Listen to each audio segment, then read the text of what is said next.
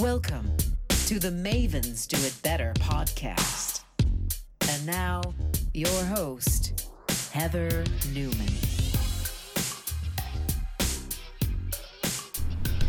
Hello, everyone. Here we are for another episode of the Mavens Do It Better podcast, where we interview extraordinary experts who bring a light to our world, mavens in our world. Today, I'm super excited to have a wonderful colleague on, Martin Visser, who is coming to us from, are you in Den Haag in the Netherlands? Is that right? Yes, I'm actually very close to The Hague. It's just, you could say, like a suburb.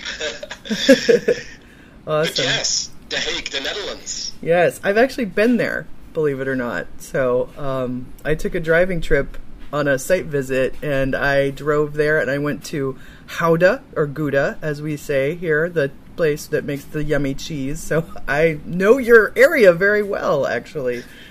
Funnily enough. That's good. Yeah. Well, I'm super excited to be here in your show and have a nice conversation. Absolutely. Yeah. Martin and I have known each other for a long time now, both working in technology together, in SharePoint land together, in, I would say, digital transformation land together, seeing each other at many events. I'm trying to figure out when we met. It's been a while.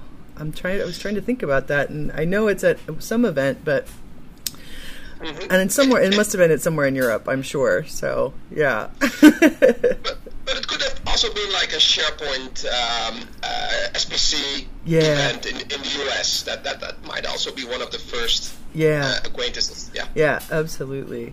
So and something else to announce that's really fun is that Martin and I are both community reporters for the upcoming Microsoft Ignite conference, which is the largest conference for IT pros in the world, and that is coming up starting on November 4th. And Martin, will you tell everybody what the community reporter dealio is? Will you tell everybody about that? You mean like what the story is about us being Ignite community reporters? Yeah, absolutely.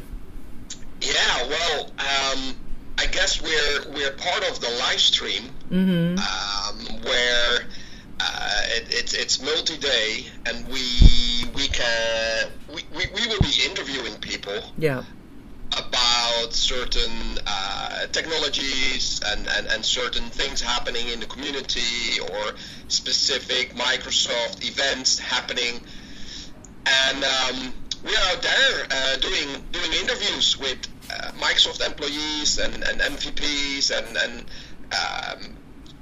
getting some quality content out of whoever we're talking to. Yeah, and attendees and sponsors and all as well, I believe. So it's sort of we'll have scheduled things that we're doing during the live streaming and catching sessions, but it's also part of the community reporter charter to capture as much content and talk to as many people as possible. And Martin and I I think that was SharePoint conference maybe, when you brought your kit, and we were at a Microsoft Teams mixer, and Martin grabbed me and said, "Hey, would you want to be on a video?" And I said, "Sure." And I was so impressed with your setup and how you do things. You made it look effortless, I thought. So how long have you been doing video and that kind of thing?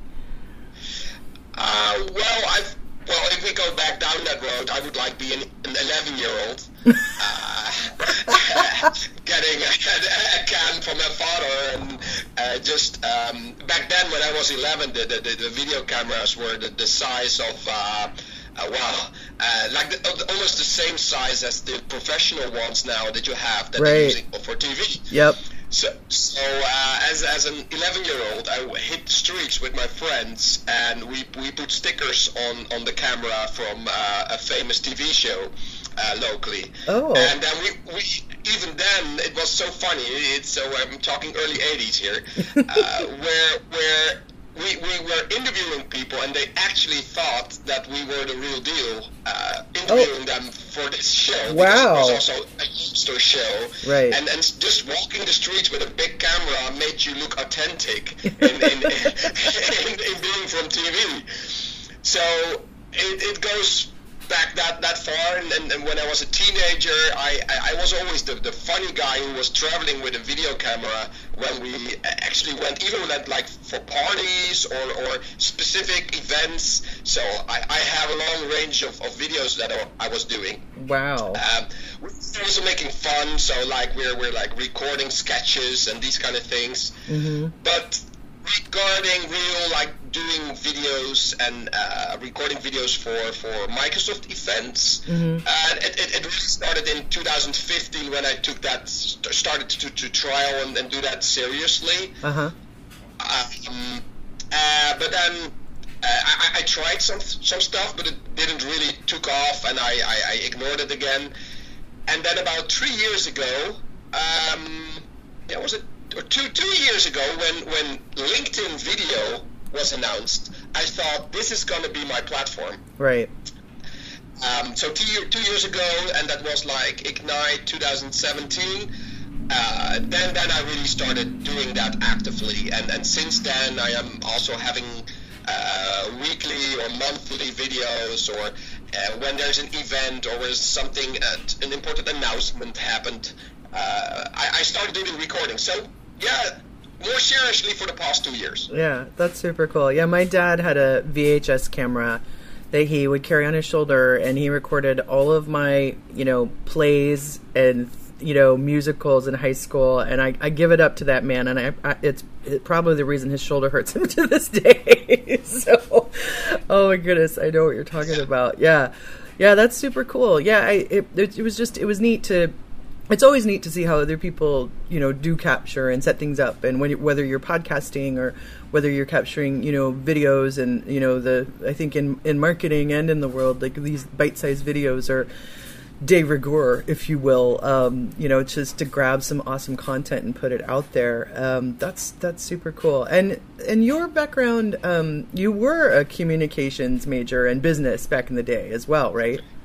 Yeah, that's correct. Yeah, that's awesome. So like I told today to some, I was at the Microsoft Teams Airlift event today, the first day here in Amsterdam. And for some reason I started chatting with one of the Microsoft employees who is responsible for the design of Microsoft Teams and all the interaction, UX. Cool. And for some reason I also started talking about my original university that I went to. And the funny story there was that the year that I got in was the year that HTML and the World Wide Web basically was announced, or became available, HTML 1.0. So that was great. So that's a long time ago. But communications, like the first year I started to do that university, it was a very modern school, and they changed the module about developing video text systems. I don't even know if that would resonate in the US, but these were these systems you could have on your TV, or you can dial into them with your modem. You had a number system to navigate through pages. Mm-hmm. And that first year, they changed that to developing HTML pages. Oh, okay. Wow. So I always refer to myself as like 50% geek, 50% business person. so that will never leave. So I love technology and finding the boundaries and what can be done and achieved with cutting edge technology. That will never go away. Yeah. And you started in SharePoint land, around 2001, 2003? I'm not sure. When was your start in the SharePoint world? Actually, 2000. Oh, wow. Okay. Yeah, so my first job was in 1999 when I left school, and I started to work at a Microsoft system integrator. And actually, my first job there was to develop their internal intranet. Okay. And so I digged into, what do I have with this Microsoft technology that I can use to build an intranet? And after some months, we built a system, or I mostly built a system using Site Server and Outlook Web Access, like 5.0 or something. Right. Wow. And I combined those two. And then at some point, I became a business consultant, technical consultant, building these kind of things like workflows on Outlook and portals using this. And then in 2000, like a year later, I got my hands on the Tahoe, the SharePoint 2001 beta, and that's when it started. Right, and you've been deep ever since. Yeah, I've probably had like every imaginable role within the SharePoint project, and from mostly, of course, the most value I can provide as a business consultant, really transforming organizational needs to the technology that could be used to support those needs. But I've done deep IT Pro, multi-farm, clustered SQL installations. I've done project management. I've done solution architectures, migrations, any possible thing. I stopped doing most of those because, yeah, like most people, some things you can do pretty well and some you're not that good at. But yeah, it's been a while, and it's been an amazing journey. Yeah. Most of the time, not really feeling like work, but just building cool stuff with nice technology. Yeah. Of course, always surrounded with SharePoint workflows or InfoPath, or there's always multiple nodes attached to it. But yeah, SharePoint has been the North Star in almost everything I've done for the past 20 years. Yeah, I hear you. It's definitely been a star in my life as well, for sure. So, and you and I have a mutual love of music, dance music specifically, and I was seeing that you were building an e-commerce platform for dance music. What was that all about? Yeah, so I was talking 1993 when I had my first year on my communications and communication systems major. After actually doing 1 year of marketing, commercial economy, which I didn't like because I also had to do business administration, and that's not me. Right. So in 1994. We had this. Well, I was reading Wired and getting all psyched up about this global village and what we could do with it. And back in those days, I was part of the what we called house music. Yeah.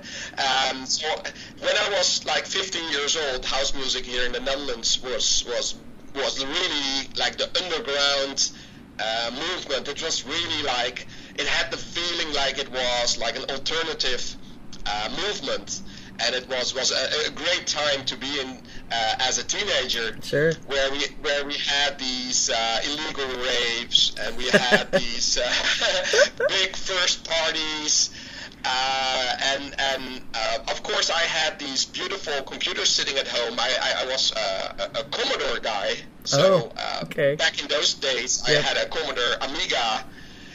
And I was listening to that music since 1988, when first we had New Beat coming from Belgium, and then we got these, for the vibes from Chicago. Yeah. Yes, so much great music. So that's the music I loved and grew up with. And of course, when I was like 15 years old, I got to my first parties, and I was hooked from the start. But then, of course, you had these trackers. These sequence where you could load in samples on your Amiga, and you could start making music with them by sequencing those beats and making your own samples and of course sampling other records and old hip hop and all these kind of things. So at one point I think it was like still 15 years old, and we had this party at school. And somebody said, I heard you talk about doing music with your computer. Could you make like a theme for the school party? Oh.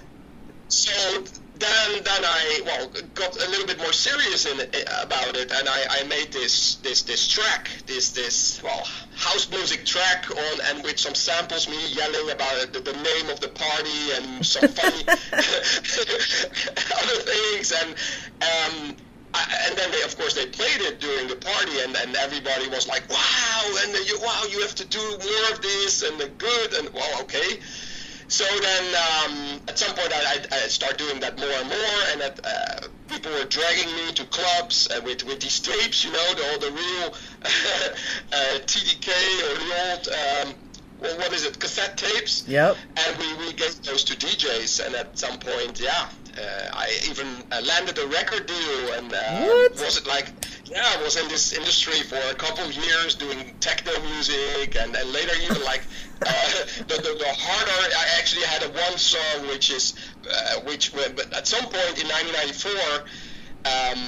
We were like looking how hard could you make this music? Like what are the limits? How much BPM can people take? And we were heading to this like 200 BPM, wow, which was like hardcore house music or gabber it was called, and I had friends of mine really got into that, and then I also started experimenting with it. And actually, the track I'm most famous for is really a hardcore track. So that's funny. That's a funny story. That's hilarious. That makes sense to me, knowing you. And when we are at these events, that we definitely enjoy a dance floor. So yeah. But I didn't know the whole backstory. That's amazing. Wow. Yeah, so I had a lot of friends who were DJs, and it was very bad for my 1994. I failed school miserably because I had all these DJ friends, and I got like from Thursday to Sunday, I got calls like, hey, do you want to join us at this party? I have VIP tickets, or come and join me to Germany or Austria, or they had to play everywhere, and they always like, do you want to join me or have some fun? And it's pretty hard to say no when you're a 16 or 17-year-old by then. Yeah, no, absolutely. Yeah, no, I definitely, I've been to my fair share of those parties and raves myself, so yeah. But yeah, I think my influence definitely was the deep house that was coming out of Chicago, because I went to high school just outside of Chicago, and so I was exposed to that music fairly early too, and just loved it. I think so. Miguel Miggs was here recently, and I think you say Marquez Wyatt. He was here as well playing. So yeah, they're resident DJs here, which is kind of amazing. But that's kind of Los Angeles, if you will. But yeah, it's super cool. Wow, I didn't know all that. Thank you for sharing that with everybody. That's cool. I always like to ask folks about technology, and obviously we've been talking about tech anyway, but I think what is something that, like, I don't know, maybe we should talk Teams for a minute, because that seems to be the hot new thing that's coming out of Microsoft. But what is it that you really like about Teams, since we're sort of all up in that right now? Is it what strikes you as the best thing about it? Well, I'm going to say three things just to, because cool. So the first one is always being into SharePoint. There were user adoption limitations to SharePoint due to the fact that, like, the average user had serious problems navigating multiple sites through the web browser. Mm-hmm. So one of the success points of Teams is, of course, the ability to have a desktop app with a more clear way of navigating multiple collaboration environments. Yeah. And now that people are used to Facebook Messenger and WhatsApp in navigating multiple group threads and conversations, they got this way of navigating multiple contexts to collaborate in. Their school context or work or family. So that grew over the past years, and there's billions of people on both Facebook and WhatsApp. So it's like everybody in the Western world at some point currently has a smartphone and is using Facebook Messenger or WhatsApp, or maybe a similar. If you're in China, it's one of those Chinese platforms. WeChat, I think, is very big there. So everybody knows how to navigate group conversations now, and now we have this brilliant desktop app which allows us to navigate those collaboration environments. And of course, these are still underneath. Everything is SharePoint. All your files are stored in SharePoint, and of course, you have persistent chat put on top of it, which is great. So, but that is a very important from a UX perspective. That brings a lot of adoption, and that's why it's the most successful application ever for Microsoft regarding growth. Yeah. It's basically due to this number one fact. Yep. And I already was naming the second point I want to point out, which is mobile. Yeah. So the fact that we have this application in our pockets, and we can do the same quick navigation and jump towards a specific collaboration context and open a document, have a conversation. That's extremely powerful, and sometimes even not being given enough attention now how important it is to have this great mobile app that does it. So, and then the third thing would basically be the fact that we're now able to collaborate into contexts, which is a project context or a campaign or a department or a knowledge area, to have those key collaboration dimensions basically, and have everything like chat and files and applications in that context. Yeah. Absolutely. I agree with your 3 points wholeheartedly. Yeah, I do. I love it. It's one of those where I was having that fatigue of trying to figure out who is communicating to me where, because, you know, there's just like, you don't know who uses Skype like desktop versus Facebook, or I used to use Skype desktop for so much because I could, you know, talk to someone like you that we weren't using our cell phones to call, right? So we could get each other on Skype, and people were talking to their families or, you know, people from far away, and then WhatsApp came and totally helped that. But I mean, I get business conversations happening on Facebook Messenger, on WhatsApp, you know, all over the place, and used to be Messenger and all of that. But I love that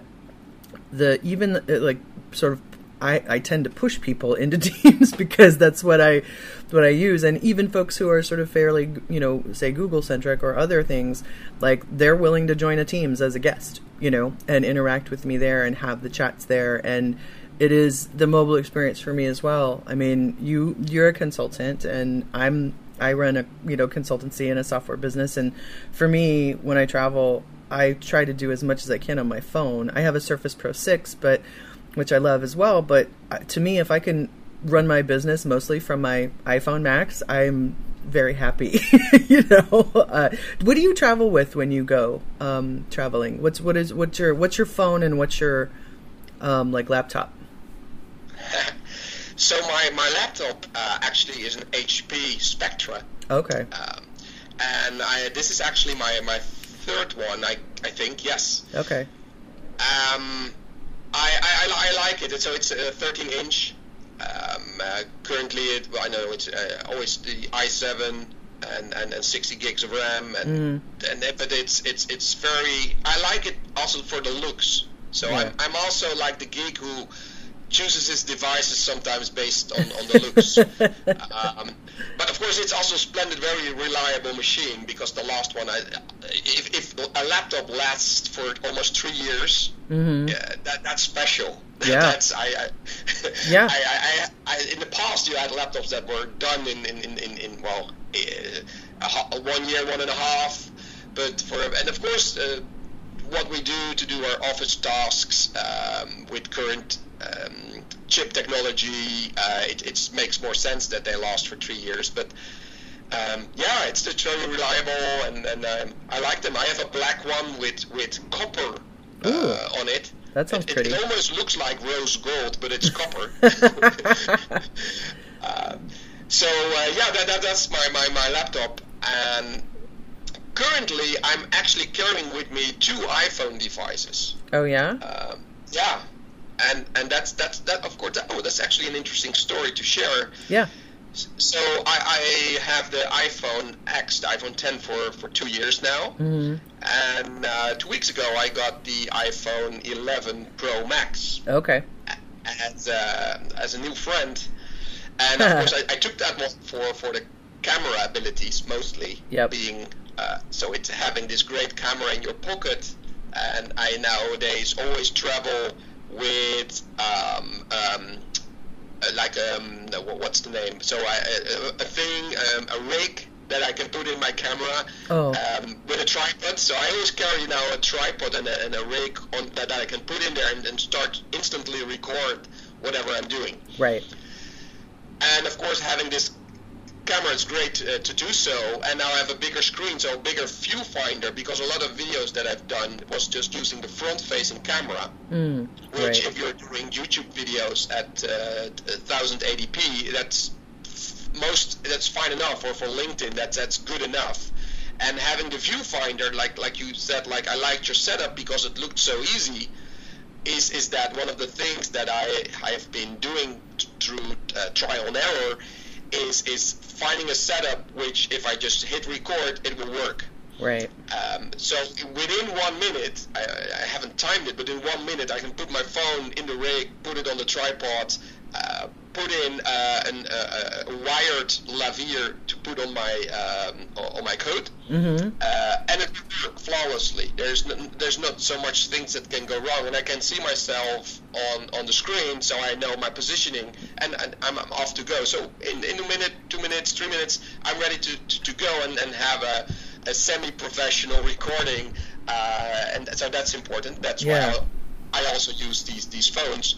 But the funny thing is, of course, I was planning to replace my old iPhone with the new one, and pretty quickly, after a couple of days, I felt like, no, I don't want to let go of this one. I want to keep both.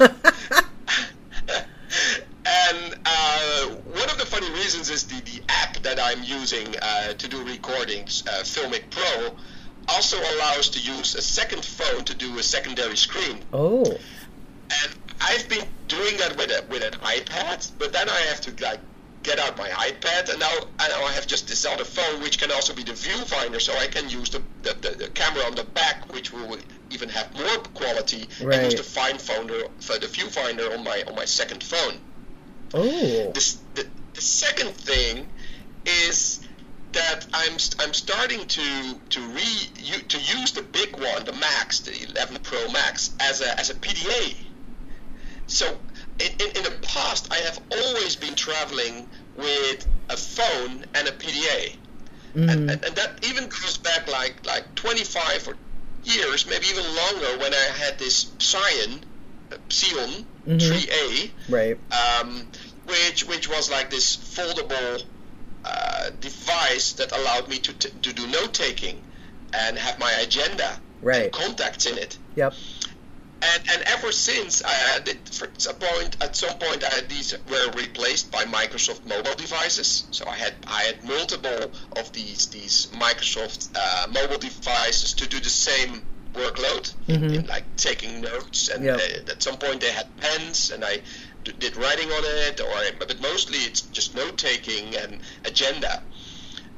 Which was pretty crappy in the beginning days. Of course, if you had a traditional Nokia phone, these agendas were very crappy, and forget about note taking. So of course, with iPhones, at some point you could do note taking there.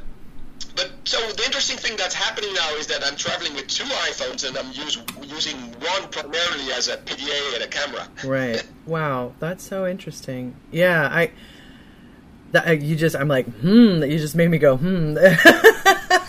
because that 11 does look pretty sweet. So yeah, we'll have to see about that. But no, that's super cool. Thank you for sharing that, because I think we're always sort of looking for the better way. And I know that, I haven't really dug into the whole Microsoft Surface announcements that came out, but all of that was really exciting as well, and puts another beautiful wrench into what we all have, I think, coming into the holidays, for sure. And yeah, and I can imagine that one of these phones will get replaced by the Neo or the Duo. Yeah, so probably that will make sense. So probably one of these phones is going to be replaced next year by the Surface Duo. Yeah, I know. I can't wait to kind of get my hands on some of that stuff too. So, well, and so one of the other things that Morten and I were talking about, and kind of going back to our positions as community reporters is, he and I both, I think, have been talking to other people who've done it in the past and watched other friends do it in the past. And it's a job where you're running a lot during the week. And we decided, we talked the other day, and we said, hey, we're both doing this and we both enjoy each other's company. And so Martin and I are going to do some teaming up for the community reporter positions we have, and see if we can help each other and, with setups and interviewing people and all of that stuff. And thank you for saying yes to that. I'm really excited about it, by the way. Me too. Yeah, I'm really much looking forward to it. And there's just one primary goal, and this is to make it a good show. Yep. Right? Yep. Absolutely. And that's also having a buddy to do some psyching up before the interview. Yeah. You can do it. Yeah. Go wild. Yeah. Absolutely. So that's going to be fun for sure. Yeah, I'm excited about that. And working with all of our community reporter buddies. There's 10 of us, by the way. And if you follow myself or Martin on social media, we've posted lots of information about the other community reporters, and there's actually a Twitter list on my at Creative Mavens account, so you can just easily follow all the Ignite reporters for 2009 if you are a Twitter person. So that'll be kind of fun if you want to catch us all there, all 10 of us, and what we're doing. And people are starting already. There's interviews up already on many folks' YouTube channels, and people are catching them at both the teams' airlifts that are happening, the one that was in Bellevue and the one that's in Amsterdam this week. And there's probably going to be more content coming out before the show, as well as live and at the show as well. So that's going to be really cool. Martin, the last question of all of our podcasts is talking about sort of looking at, your career and your consultants and, coming up in the music scene and all the things you've done. I'm wondering if you would share with our audience something, someone or an experience or, that really sparked you or inspired you to get to where you are today with us. Yeah, and I gave that a little thought when you mentioned that you would be asking this question. Yeah. And actually, the funny thing is here that I'm getting sparks every week. So the funny thing is I was thinking about it for a minute when you mentioned this, and there was no particular occasion or person that came up. But I get inspired by people on a weekly or a monthly basis. Yeah. So when I was doing music, it could be like Underworld as a UK band that I was seeing live for the first time, and was amazingly inspired by the music they were producing live. And I just said, like, wow, these guys understand how this is done. I want to try to come closely to whatever they were doing, and I was very much inspired by their music. And when I was at my first Microsoft conference, I saw people speaking about a certain technology, and I thought, wow, these people really know how to give a quality presentation. I want to learn how to do that. Yeah. And so I'm not like having a real particular hero that I had, but I had multiple mid-level heroes throughout my life, which sparked my energy to push myself to a next level in whatever I felt like that was something that I wanted to do or become better at. Yeah. So it would also be books, just authors of great books who helped me become aware of certain things and say, like, yeah, this is the way that I want to lead my life, or change certain behaviors, or so and that's funny enough, that's a certain period where that's like a sender, and at some point something becomes a habit, or it doesn't, or I change direction, and it could be the next thing. Right. So that would be my answer. So I've picked my influencers and throughout my life, and many of those have decided certain change points in how I approach life and behave during the day. Yeah, sparks and inspiration all around and as they come. I love it. That's great. Awesome. Well, cool. Well, Martin, thank you. And thank you for being awesome and being such a great friend, just personally. Appreciate that very much. Well, right back at you. Oh, thank you. Thank you. So, Martin and I will be community reporting and soon, and starting up some more of our own stuff, probably pre-show, and then definitely at the event. He's on Twitter at MVISSER, and I'm Hedda, HEDDANEWMAN.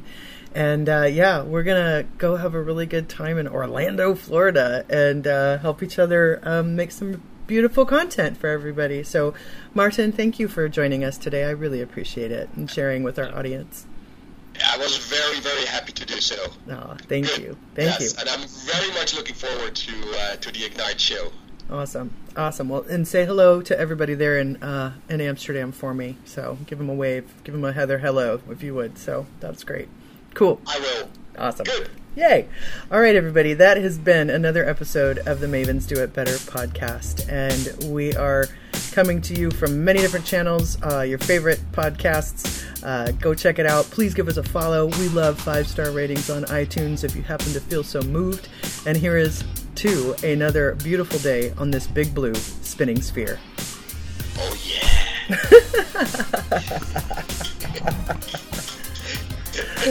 I love it.